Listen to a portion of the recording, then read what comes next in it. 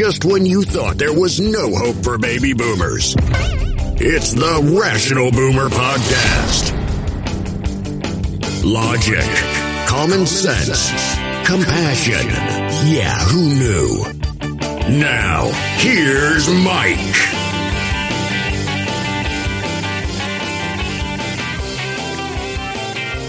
We are back on the Rational Boomer Podcast. We're in the middle of a weekend, and I hope things are going well for you. We still have a war raging in Ukraine.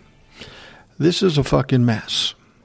And in the end, when it's all said and done, nobody will win, including Vladimir Putin. No matter how it goes, he's going to come out the loser in this. I think he even kind of knows it, too.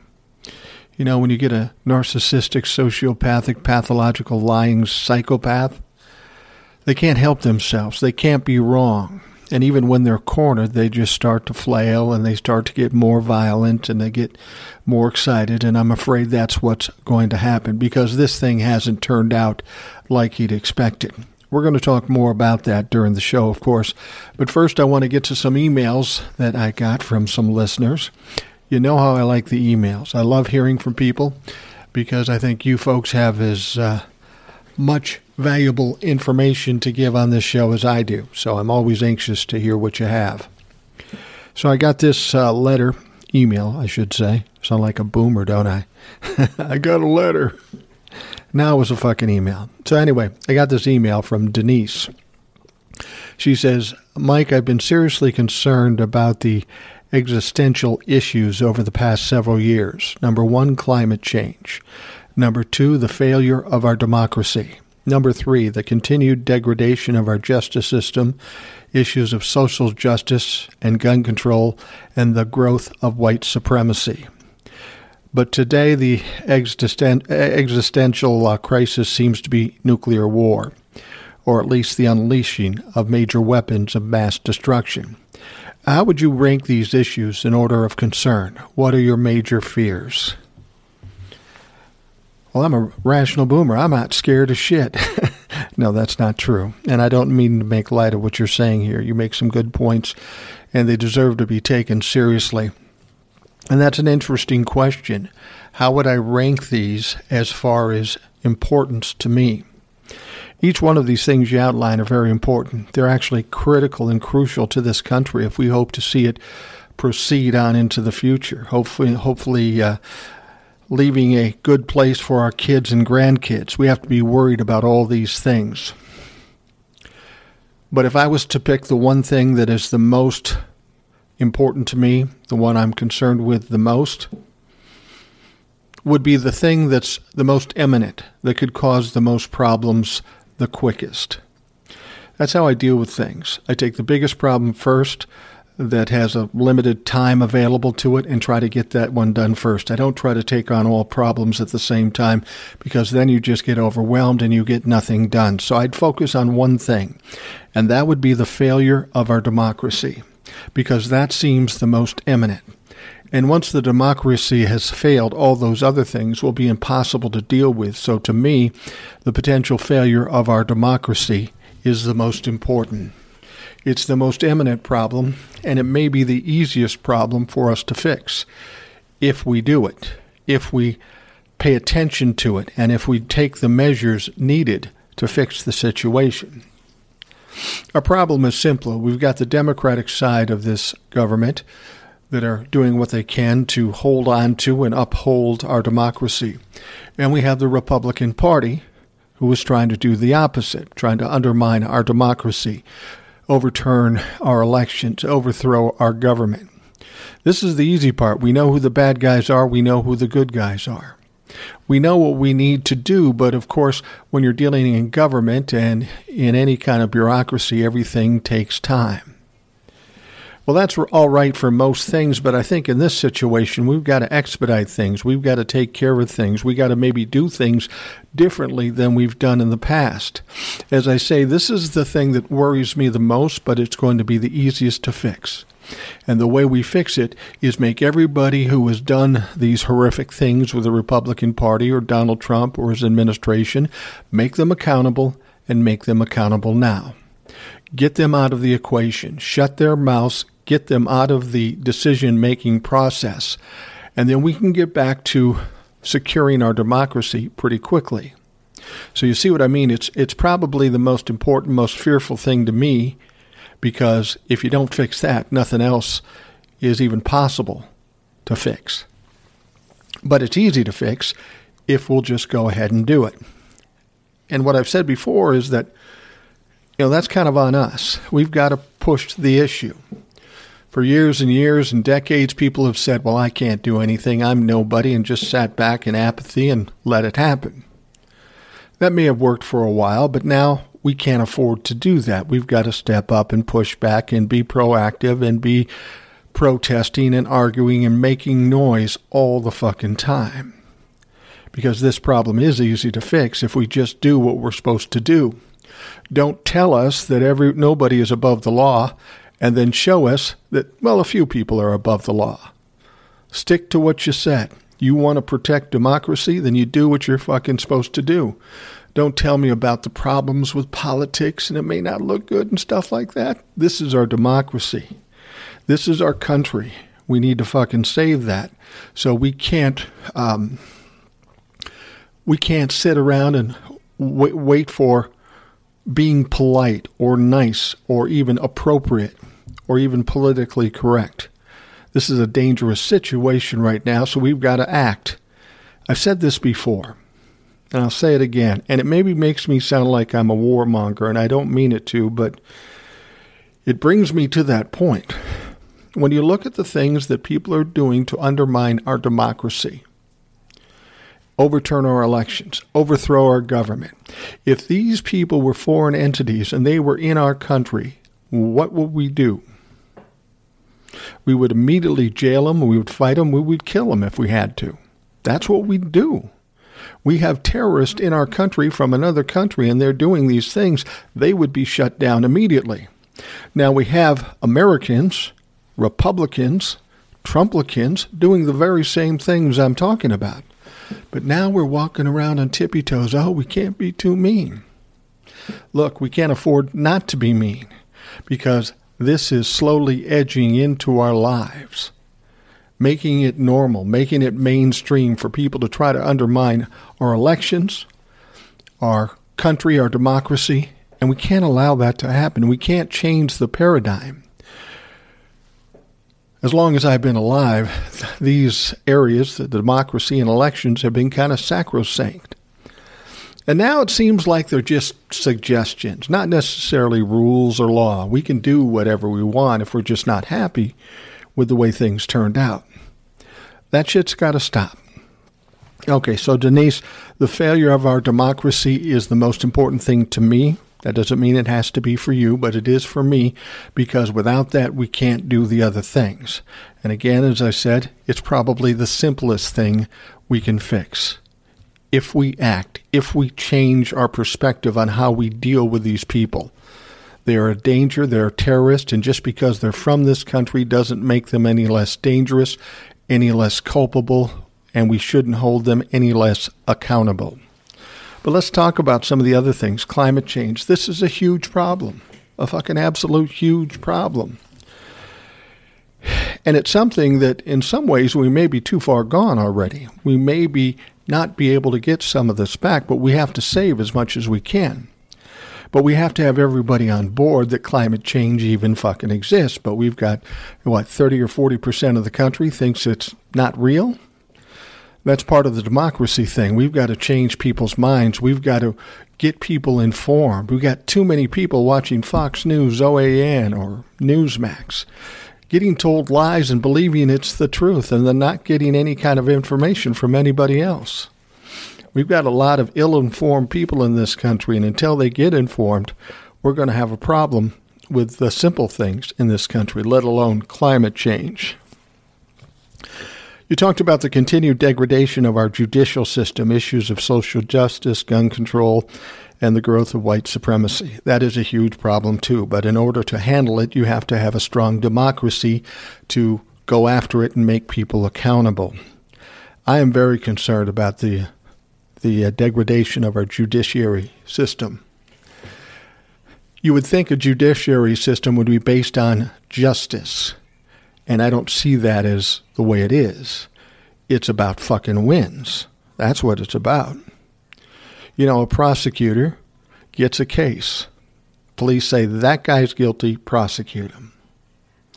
Now, we've seen in so many cases where some of these people that are mistaken because the police didn't do their job and they weren't guilty. But does the prosecutor look to see if they're really guilty? No. All they do is push real hard to get this guy put in jail. At that point, justice doesn't matter. It's all a matter of a win.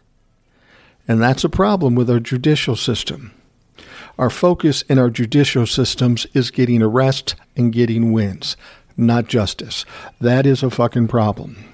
We're talking about gun control and things like that. People will talk about their Second Amendment rights, says that Second Amendment right says anybody can have a gun and as many guns as they want. That's not at all what it fucking says. That's not at all what it was intended for. People have read this thing like they do the Bible, take it out of context, pervert it to make it fit their agenda. And that's fucking bullshit. We need to get somebody to explain to people what that Second Amendment all actually reads so we can educate some dumb fucks in this country. Now, the other thing that you brought up, but today the existential crisis seems to be nuclear war, or at least the unleashing of major weapons of mass destruction. And I'll disagree with you there. I don't think we're on the verge of a nuclear war. The people that have the most power, United States, Russia, and China. None of those three entities want any kind of nuclear war because then it's game over. Even if you set off small nuclear weapons, it's going to have or create infinite damage to this country or this world and the people in it. There's a no-win situation with nuclear weapons. Now, and as far as Russia going into the Ukraine, you know that America and all the European nations have committed not to go into Ukraine because it's not a NATO member. Now, the only wild card in this is Vladimir Putin. Now, we think we know Vladimir Putin, but he's kind of reacting a little more crazily lately.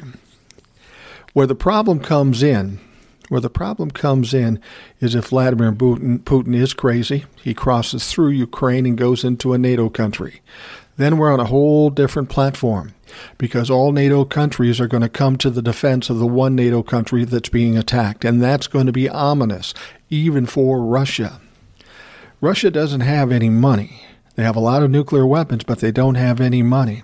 And as we'll talk about later in the show, with all these sanctions coming down now, they are getting isolated into one spot. They are becoming weaker every day. No matter how many nuclear weapons they have as a country, they are weaker. The only concern we have to have is that somebody like Vladimir Putin has a suicide pact or something and is crazy and would be willing to push the button. But I don't think that Vladimir Putin is that. When we're talking about other weapons of mass destruction, I'm not so sure about that either. I mean, for Russia to overtake Ukraine, it shouldn't take weapons of mass destruction. That doesn't mean Vladimir Putin and the Russians won't use it, but I don't think that's necessary. The Ukraine military is fighting valiantly. They've surprised the Russians, and that's something we'll talk about too. But I don't think you're going to see somebody resorting to nuclear weapons or even these crazy mass weapons of destruction. I may be wrong about that. And I understand your concerns. We're in the middle of a war that nobody expected, nobody can validate, and it's a little scary right now. But we've gone through decades and decades with this nuclear weaponry. A lot of people have had control over it. Some crazier motherfuckers than we're seeing right now, and it's never quite happened. I think people are very cautious about this because not only affects them, it affects other parts of the world, it'll affect their family, it'll affect the future of their family. So I think people think hard and long about something like this. I don't feel we're on the verge of a nuclear war. I don't worry about that right now. And to be perfectly honest with you, there's no point in worrying about it anyway. If a nuclear war happens and we have any idea what happens when it occurs, we aren't going to have time to worry about it. So there's no point in worrying about it now. So anyway, Denise, thank you very much for your comments and your questions. I hopefully gave you some semblance of an answer, and hopefully that works for you, and I was able to be clear enough to make you understand. But again, thanks, Denise. I got some other emails, short ones, and they were all more going toward what I'd asked for in previous podcasts. You know, I've said we've talked about Democratic messaging and how weak it is. And I'm seeing something now with Donald Trump supporting Vladimir Putin, and now many Republican politicians, the right-wing media, supporting Putin. In their mind, all they want to do is own the Democrats, but they can't think far enough ahead to see what would occur if they actually do that. Well, now that we're having fighting in the Ukraine and the whole world is going against Vladimir Putin, and when that happens, now all these politicians and this right-wing media is going, oh, fuck, that's probably not a good thing to be for, and they're stepping back. But Donald Trump is still supporting it. That is a tool for the Democrats. Keep attaching Putin and Russia to every Republican, and they are going to have a difficult time, very difficult time, when it comes to the 2022 midterm elections. They don't like this at all. They already see what's in front of them. This was a gift to the Democratic Party and an absolute nightmare for the Republican Party. So I think we need to exploit it. And one of the things I was talking about is coming up with some kind of catchphrase or hashtag that ties Republicans to Putin and Russia, just to keep shoving it out there, make it go viral.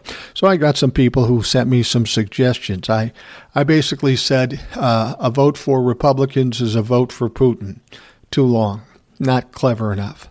So I'm asking the folks in the audience to throw me some shit to see if we can't come up with some better.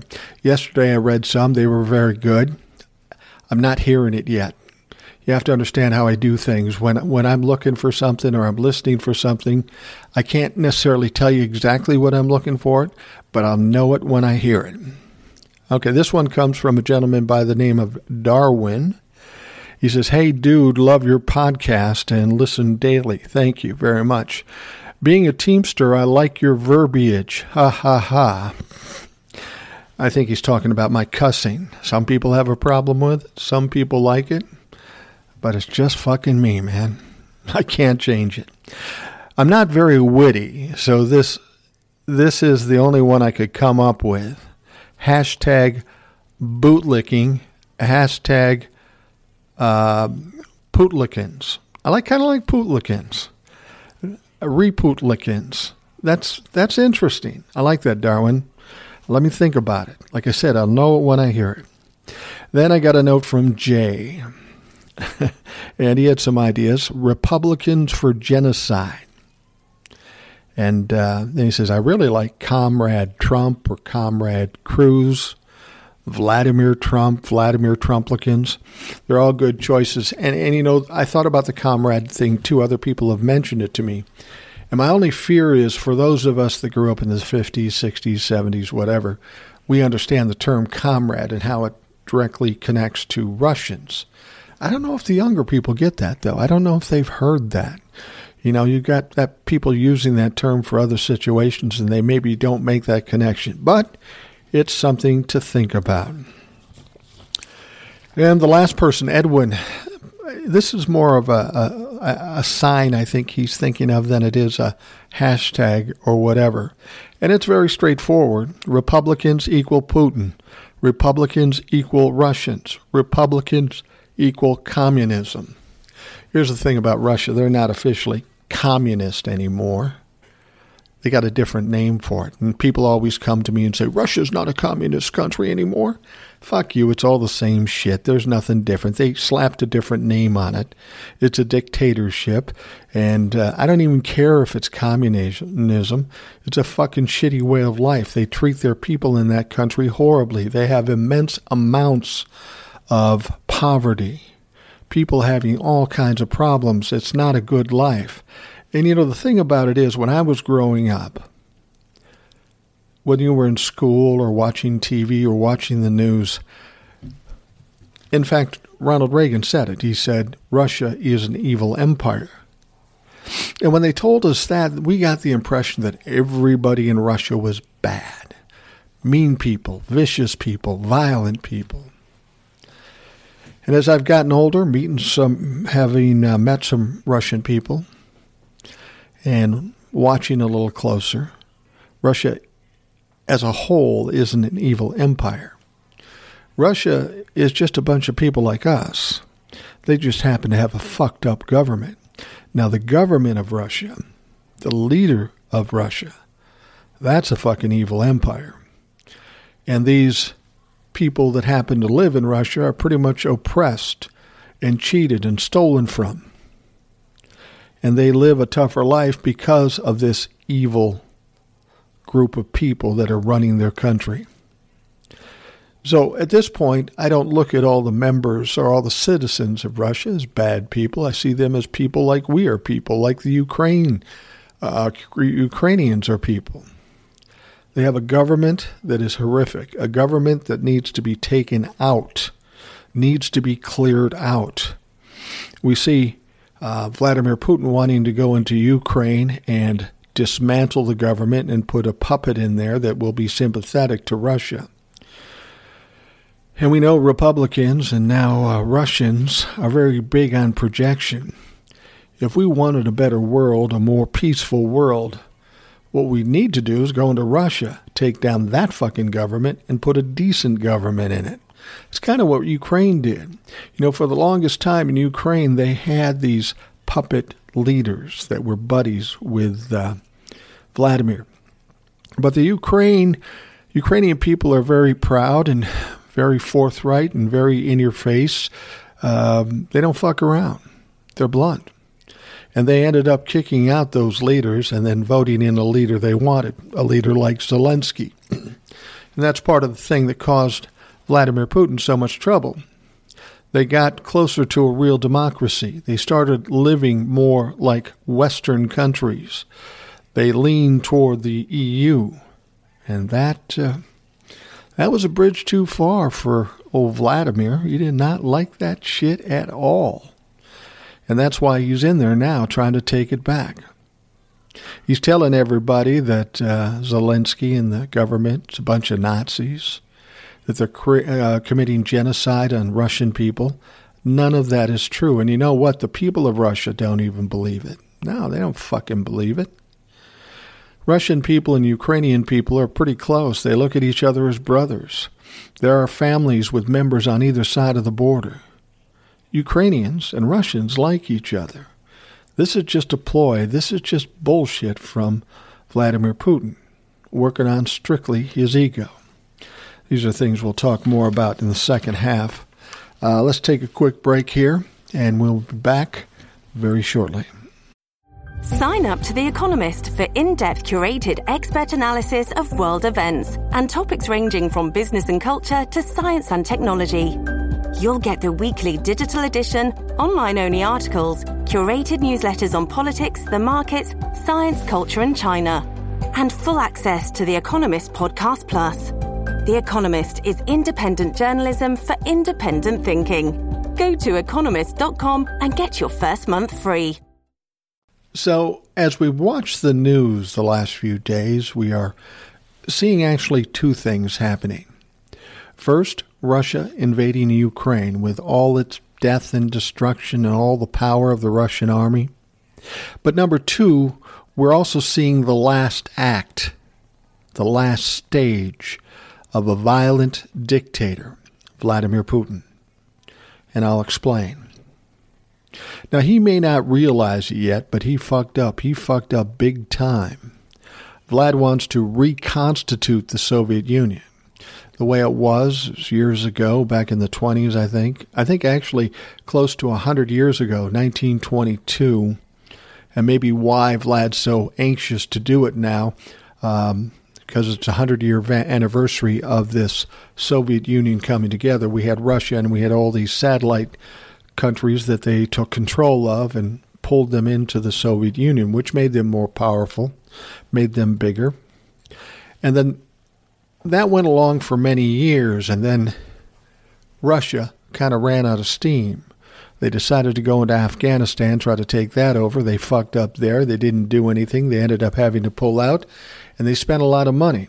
And they have an economy that's not nearly as strong as America. A few other things happened. And then the Soviet Union fell apart. All those satellite countries split off and started to lead their life on their own.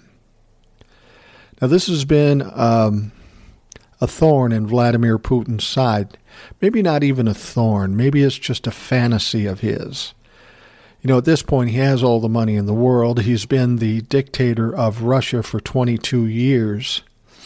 Maybe now he's looking at a legacy, looking at how he will be remembered and how he could maybe be one of the heroes of Russia like Stalin or Lenin. Maybe that's what he's looking for. He wants to take back Ukraine as a step in getting the Soviet Union back together. That's really what he wants to do.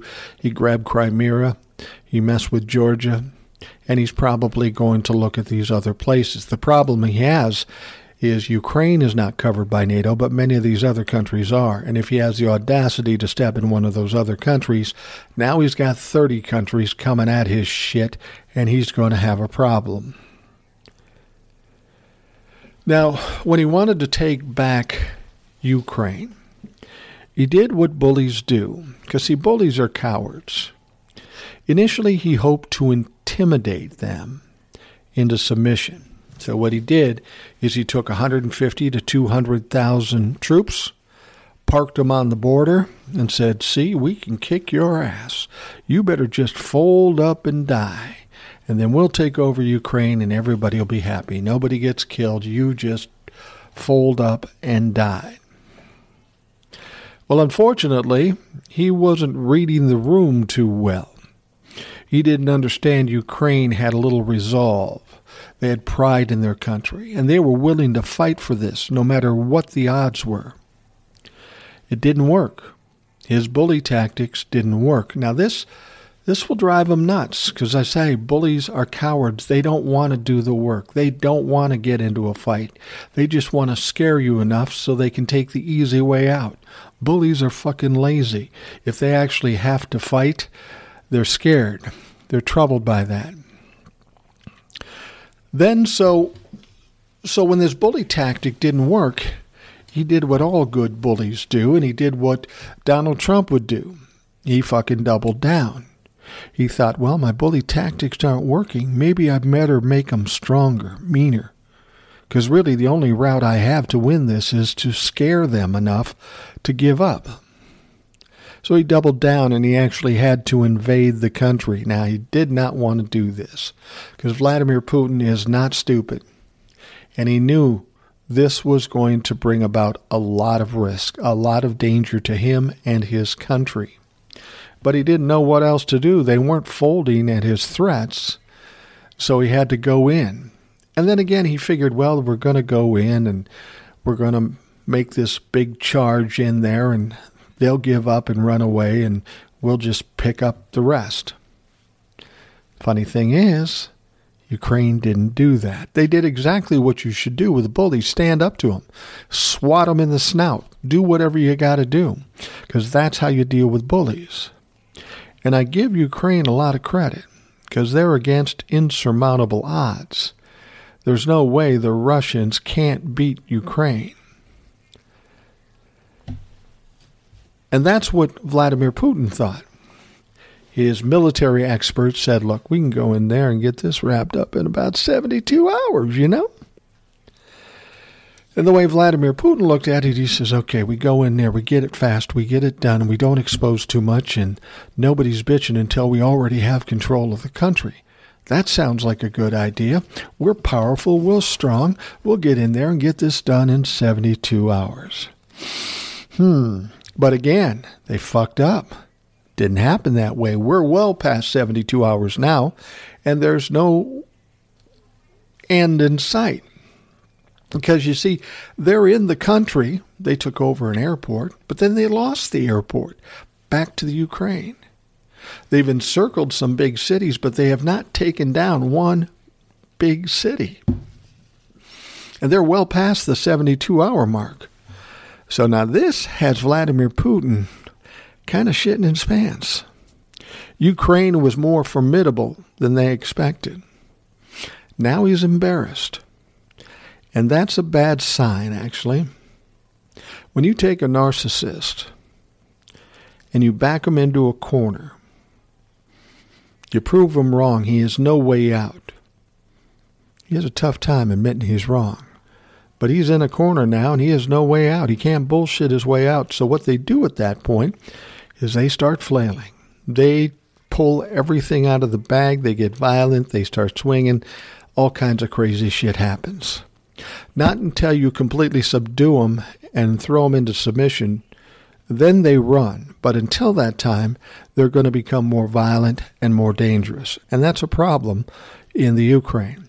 Because this fucking guy may forget about trying to take over Ukraine and just go in there and make as much damage and kill as many people as he can. But as I say, the Ukraine army was far more formidable than he expected. Now, the Ukraine has reported Russian losses during these first few days of this conflict or this war. And when I read it, I thought, wow, that's fucking amazing. I just thought they'd get run over, but that's not the case. Ukraine has said that Russia has lost 14 airplanes, 5 helicopters, 102 tanks, 536 armored cars, 15 artillery pieces, and 1 Buck system. Not sure what that is. But the number of deaths and the number of Russian soldiers that has died is up to 3,500 men and women. Wow.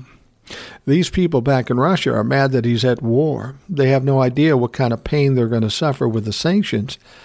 But they just lost 3,500 young men and women, soldiers in the Russian army, for fucking nothing. They ain't going to be happy about that. In addition, Ukraine has taken 200 prisoners. Now, that didn't go exactly like Vlad had hoped. And as I said, Vlad is embarrassed. Now, when somebody like this gets embarrassed, as I said, they get crazy, they get mean, they get violent, they get irrational. So that's maybe something we can be looking forward to. And I don't mean that in a positive way, because it's not going to be pretty. At some point, somebody's got to put the Russian army down or put Vladimir Putin down. It's kind of like Donald Trump. As long as they're in the equation, they're going to stir shit up and cause damage. They're like that little kid that goes into a toy store or into his daycare, and all he does is fucking break toys. That's what these people are like. Now, we're seeing more heavy artillery roll into the country. They have encircled Kyiv and some of the other bigger towns or cities in the country. They haven't gotten into them yet. They are trying to take down the Ukrainian government. Presumably, they want to imprison or even kill the president, Zelensky. Now, President Zelensky, when this all started, he was urged by a lot of people in the country, out of the country, that he should just leave. But you know what he did? He decided to stay. He donned some combat gear. He grabbed a weapon. He went out in the streets to fight.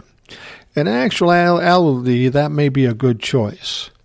Just sitting in the capital waiting for the Russians to come may not be the safe way to go. If he's moving around a little bit and involved in the fight, he might be safer that way. That doesn't mean he's completely safe. They'll be looking for him, and if they find him, he's pretty much done. I give a lot of credit to Zelensky. Former actor becomes president of the country. And he's showing more courage, more balls than Donald Trump did in his whole fucking life. It's a crazy comparison between those two. That is actually pretty courageous. While it's unlikely Ukraine could hold off Russia forever, the longer it takes, the longer this war takes, the worse it's going to be for Vladimir Putin. As I said, one of the things we're watching is the demise of a vicious, murderous dictator, Vladimir Putin. A lot of people have bought into the BS that Putin is strong, confident, and invincible. This is not true. Putin is weak, he's scared, and uncertain, as I pointed out earlier. His bullying tactics haven't worked. So now he doubles down and invades. Didn't want to do this because it's far too risky. He may take control of Ukraine, but it may cost him his seat of power in Russia. 2/3 of the world right now is against Vladimir Putin. They're all speaking out against him. They've all got sanctions. They're all doing crazy shit right now just to shut down Putin and Russia. He has become a pariah in this world. The first round of sanctions will cripple Russia's already fragile economy. Russian citizens by the thousands are protesting. They're protesting the war and Putin himself. And when the sanctions take hold, these same people will struggle and suffer. They won't be able to get their money. They won't be able to get food. They won't be able to have their daily essentials. Now, the elite class, the oligarchs, the billionaires, they're angry at Putin too because they've lost a lot of money to America and other European countries freezing their money. They're not very happy with Vladimir Putin. At this point, the only people supporting him is the military. So you've got the population of Russia, you've got the elite in Russia who basically run things that aren't happy with Vladimir Putin. And we've got the rest of the world not happy with Vladimir Putin. That doesn't bode well for Vladimir Putin, but it doesn't stop there. See, Vladimir Putin himself and Foreign Minister Sergei Lavrov have been sanctioned personally. Joe Biden, other European countries, has sanctioned them personally. So what that means is that any monies that these people have that are outside of Russia, in America, in Europe, wherever, all that shit is grabbed and frozen. Any money they had, gone. They can't have access to it anymore.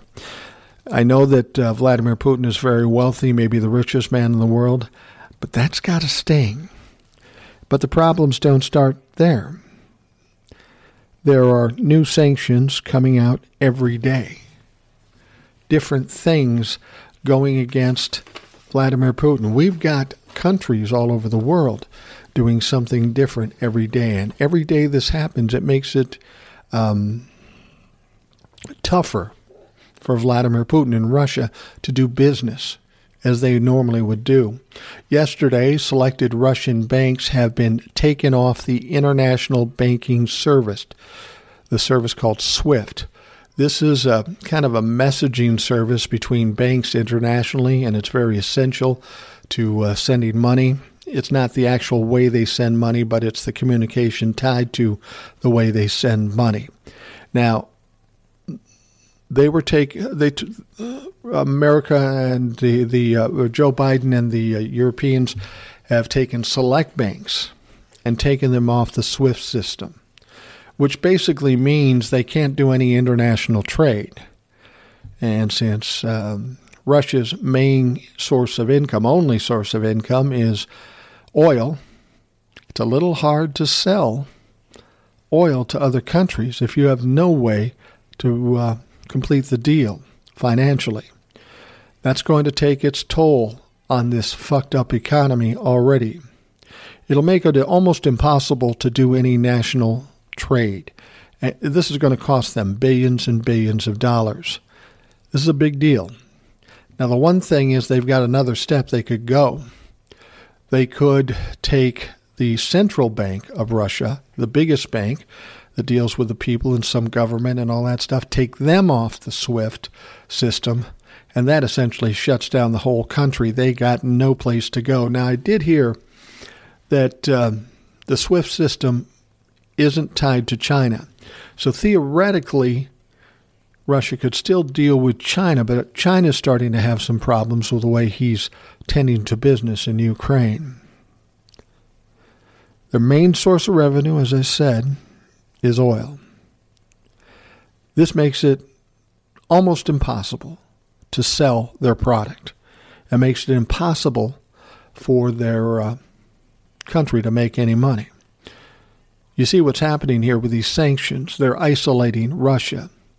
They can only deal with Russia or select smaller countries that they have relationships with, like, say, Belarus or something. But if they can't deal on the international market, they're fucking done. Now, this powerful dictator will now face an uprising against him in his very own country. The people, the oligarchs, the elite, they aren't going to be happy about this. And this may be the end of his reign as president in Russia. Even if he does overthrow Ukraine, here's his problem. In order to maintain Ukraine under Russian control, he doesn't have enough people to do it. He can't assign enough people to keep it controlled. So what's the point of even doing this if you can't run it after the fact? But see, he's not thinking like that. That's the one thing about Trumplicans and apparently Russians. They only think about now, how they can fix their situation now. They don't care about the future. They'll worry about the future when it happens. But then they tend to make serious mistakes. They fuck up a lot, and that's what Vladimir Putin is doing right now. Just about every turn he makes, he's fucked. Ukraine will be wounded in the end. There'll be people that are killed or displaced. But Putin, in the end, will be taken down. That's inevitable. That's what happens in these kinds of countries where you have dictators. The dictators are all powerful until they're not. When they fuck up and cause the rest of the country to dislike them, if they're not fearful of them and they dislike them, that dictator is in trouble. And we've seen it tons and tons of times. Dictators that are supposed to have all this power, and then all of a sudden they disappear. They end up in jail. They end up dead, or they end up like Mussolini. And that seems to be the route that Vladimir Putin's on. If everywhere you turn, everybody hates you, and you've done damage to everybody, how much longer could you possibly have? Now, we hear that 60 Ukrainian civilians have been killed. One of those is a 6-year-old boy. We heard about a missile hitting a kindergarten. Yet these people constantly tell us that they aren't targeting civilians. Like we're going to believe Vladimir Putin. He also said he wasn't going to invade. Then he said he wasn't going to occupy, and each time he lied. So this is Vladimir Putin's legacy. Even if he can end up doing business with people internationally, who's going to believe him? He hasn't said anything truthful since he started this whole bullshit. He hasn't told anybody the truth. So do you think any country, any leader is ever going to trust him again? If he even survives this. If he survives this and somehow stays in power, he'll be impotent. He won't be able to do anything. If they leave these sanctions on, this country will kind of shrivel away like a skin tag, you know? They need their lifeblood. They need their money. They need their business. The sad thing about it is that the people of Russia, who probably aren't very bad people, they're nice people, they're good people like everybody else, they are going to suffer. So when people tell me, well, those sanctions aren't going to do anything to Putin because he's got so much money. Yeah, he's got money. Got plenty of money.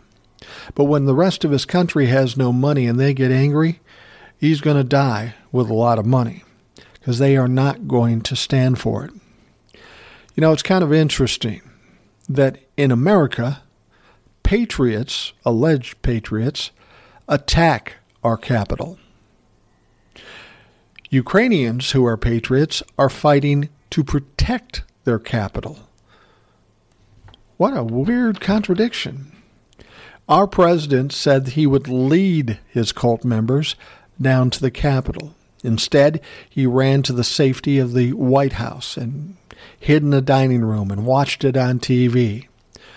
President Zelensky is under the threat of death. And what's he do? He puts on a flak jacket, grabs a weapon, and is fighting side by side with his military on the streets. He's fighting with his people. Here's the thing that's going to happen. Donald Trump thrives on flattery, thrives on people worshiping him. But that's going away because of all the horrible things he's done and how it's getting exposed. The fact that he's associating and complimenting Russia and Vladimir Putin. When this is all said and done, if somehow Ukraine comes out on the other side and President Zelensky survives, that is going to be a very much admired president. He was just an actor at one time. He was president of this country. But he's going to become a hero. And if he dies, he's going to become a martyr. And if Ukraine survives, everybody will know Ukraine and everybody will respect Ukraine. This is what Vladimir Putin is doing. So if somehow Ukraine can survive, it'll be better days for that country. And here's the thing. We're seeing every day other countries around the world sending them weapons, sending them ammunition. They're doing everything they can help short of going into Ukraine and fighting with them. They can't do that because Ukraine isn't NATO, and it could start a third world war. The only thing we have to be concerned about is Vladimir Putin going into a NATO nation, then 30 countries coming after him. Again, we could be starting a third world war, but Vladimir Putin's not that stupid. In fact, Vladimir Putin may learn a lesson from this thing in Ukraine, and he may not try to do this type of thing again, assuming he survives and assuming he continues to be president of Russia. Here's the funny thing. Trump, even today, is still supporting Putin, calling him a genius, thinking this invasion is wonderful. He has no clue what's going on. He's been interviewed a number of times, and he said some of the stupidest shit, like Americans hitting the beaches of Ukraine with amphibian vehicles. Does this fucker know we're not fighting Ukraine? Does he know we're not fighting at all? We're just helping or assisting.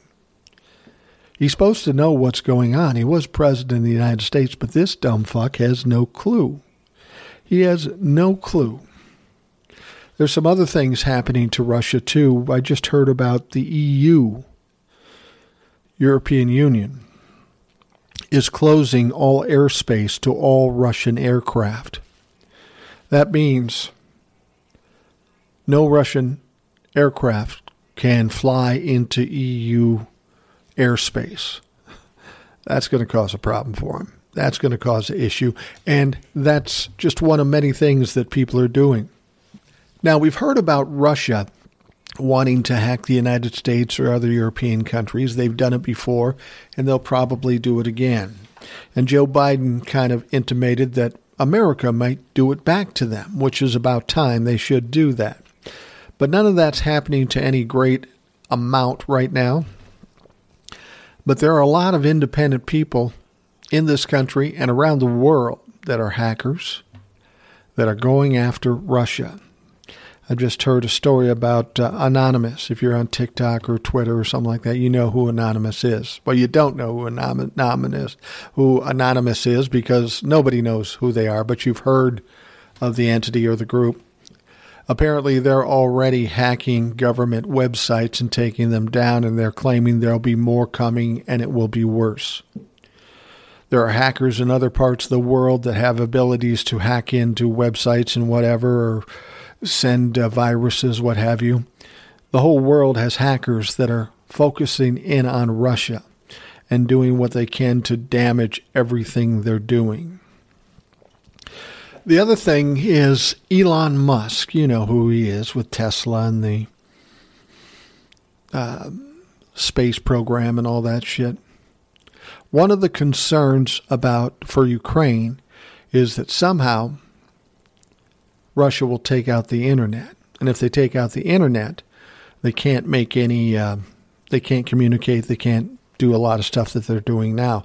And that's a reasonable concern. If I'm Russia, that'd be the first thing I'd take out because that puts them at a big disadvantage. Well, Elon Musk has come along.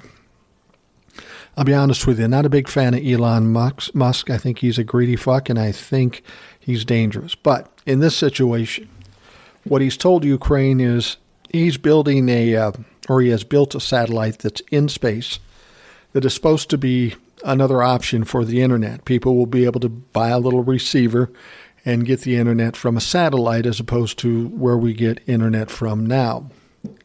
And of course, if it's a satellite, Russia can't do much with it. So Elon Musk is sending a bunch of receivers to Ukraine. And he's giving all of Ukraine access to that satellite internet. So Russia can't cut off their internet, cut off their communications, and cut out their contact with the outer world. So that's impressive, and I'll give Elon Musk props for that. But you can see what's happening here. Everybody's pissed off. Everybody's coming at Russia from all different angles. They're helping Ukraine. They're going after Russia. And that's just the piddly stuff now as time goes on and it gets worse and Vladimir Putin looks more and more stupid. This is what I'm saying. We're looking at the end days for Vladimir Putin. He won't be able to survive this. Somehow he'll disappear or he'll no longer be president of Russia. He'll be done. He will be gone. I don't know how they'll do it or what they'll do, but count on it. Sometime over the next year, this fuck is going to be gone and somebody else will be there. Hopefully, it's somebody better. You never know, but hopefully it is. All right, we're going to wrap up the Rational Boomer podcast. I want to thank you very much for spending the time to listen. If you have questions, comments, complaints, whatever you got, just send them to me at rationalboomer@gmail.com. Go to anchor.fm, look for Rational Boomer Podcast, and leave me a voicemail. Love hearing from you. You know that. All right, we'll wrap it up, and I will talk to you again tomorrow. Thanks for listening to the Rational Boomer Podcast. Don't forget to subscribe so you don't miss an episode. We'll see you next time.